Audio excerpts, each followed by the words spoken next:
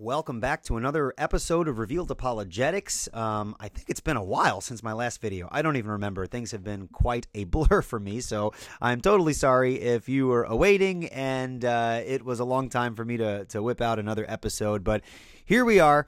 I'm back, and I want to ask a little favor. I do run out of time a lot and don't have a lot of time to put as much work into these as I want. And so I was wondering if people would mind. I don't know how many people actually enjoy my intro music. I mean, I enjoy it.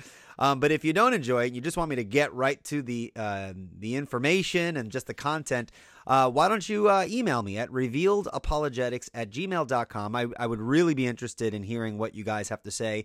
Would you prefer, you like the intro music, or you would prefer, that once the podcast starts, it just jumps right into the topic. All right. Again, I'm not a very tech savvy sort of guy, so I would really, really appreciate anybody's opinion and kind of their take on that. All right. So revealedapologetics@gmail.com. You could email me to let me know. All right. Well, in this episode, I want to address the question, and it's a commonly asked question: how can a good God send people to hell? All right. This is a very emotionally charged question, and it is often difficult to answer because it's an emotionally charged question, okay? And unfortunately, even for this episode here, the logical answer to this question is not going to be as emotionally satisfying, right? And that's really, a lot of people are driven by emotion, and people can be turned off by good arguments due to emotional issues. And we want to be very mindful of that, okay? But at the same time, we are Christian apologists. We want to present what the Bible has to say in an uncompromising yet loving fashion. And so we want to allow the Bible to speak for itself, even if that means that people will have problems with it. All right. That's whether people have problems with biblical truth is really irrelevant to us. The issue is, are we speaking the truth in love, but uncompromisingly presenting the truth? Okay. So how can a good God send people to hell? And as I said before, the logical answer to this question is not going to be as emotionally satisfying. But then again, truth is not determined by emotion. That's a very important thing to keep in mind. All right. So how would we tackle this question? I think, to be perfectly blunt, if the Christian God exists, okay, and the Christian God is good, then it would seem to follow from this that it is a good thing to send guilty sinners to hell, okay? If the Christian God exists, that would mean that the Christian worldview is true, that which God has revealed in Scripture is true, what God says about the nature of sin is true, the guilt of everyone before a holy and righteous God is true, and that sinners deserve eternal separation from God. That's true. If we were to grant the package, I think from within a Christian worldview perspective, the idea that a good God can send people to hell, I think is consistent, although not emotionally satisfying. All right. So if the Christian God exists and the Christian God is good, then it would seem to follow that from this, it is a good thing to send guilty sinners to hell. It's a good thing for true justice to be executed. That's just, I think we understand this in human terms. If we take a look at something like the courtroom analogy, right? When a criminal is found guilty, no one should, and the evidence is in, right? This person is rightly guilty. No one should cry out the judge is unfair or the judge is not a good judge.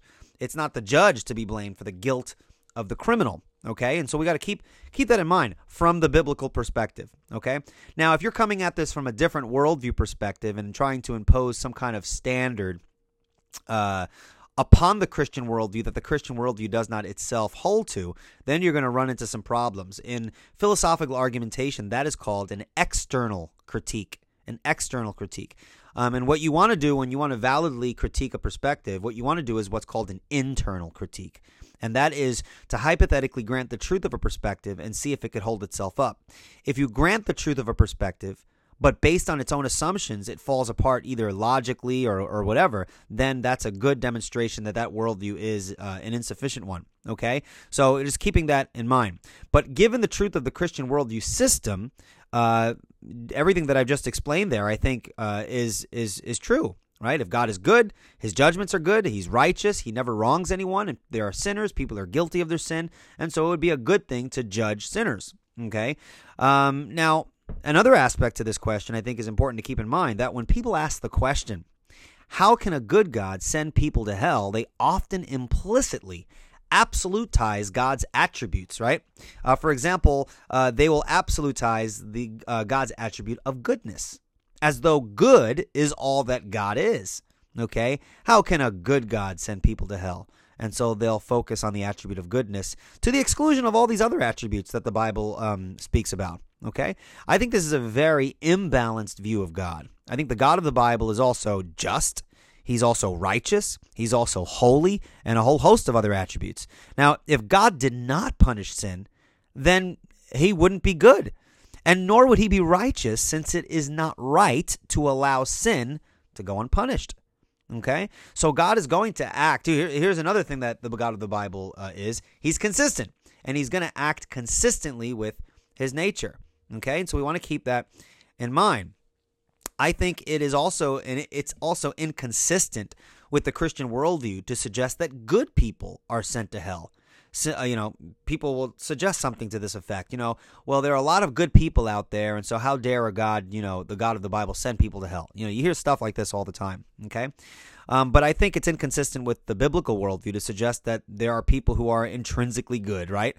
This is where we need to analyze these issues from a biblical perspective. The Bible says there is none that is good, Romans 3:10-12.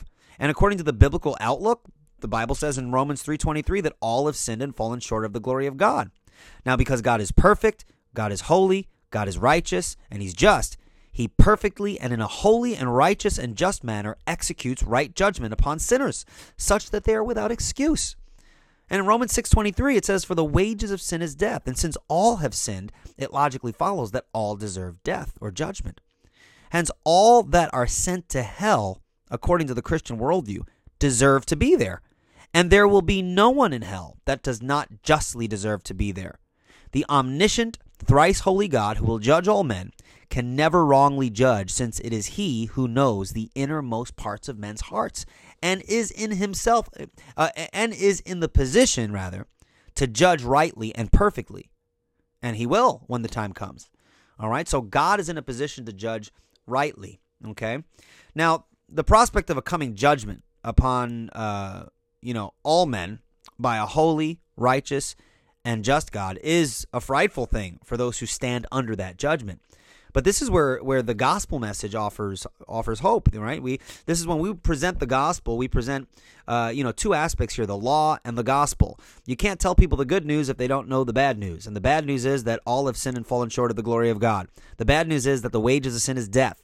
That's the bad news.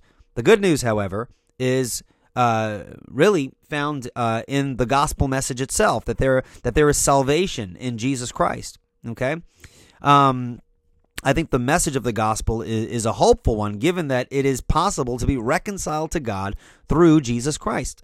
So apart from the passages concerning the frightful judgment that the Bible speaks of, the scriptures also teach that all who call upon the name of the Lord will be saved, Romans 10:13.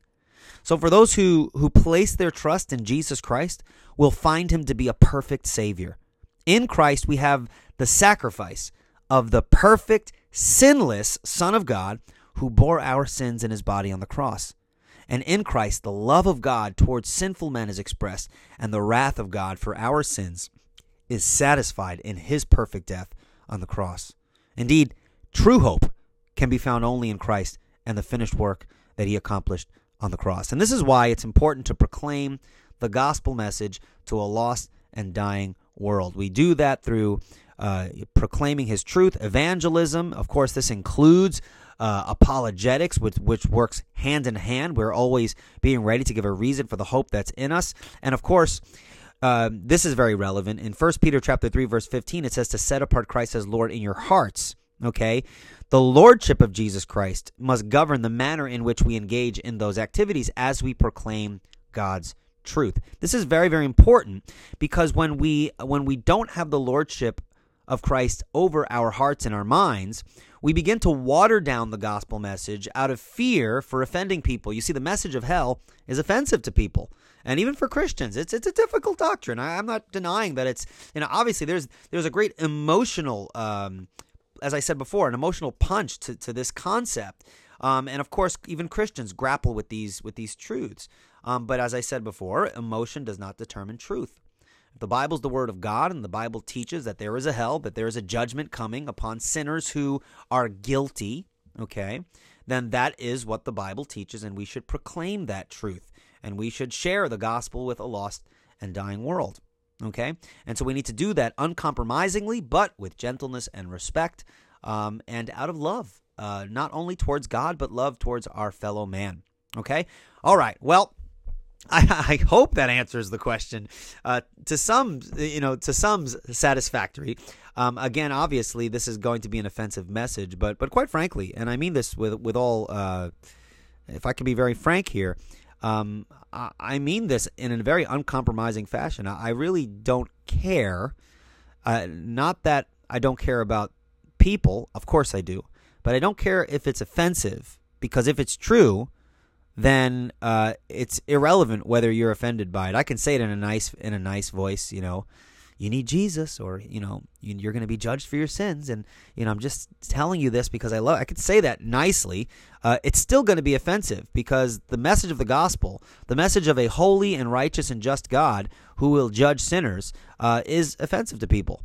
But if the Bible's true, you are a sinner and you need Jesus Christ. You need the gospel, and so this is very, very important.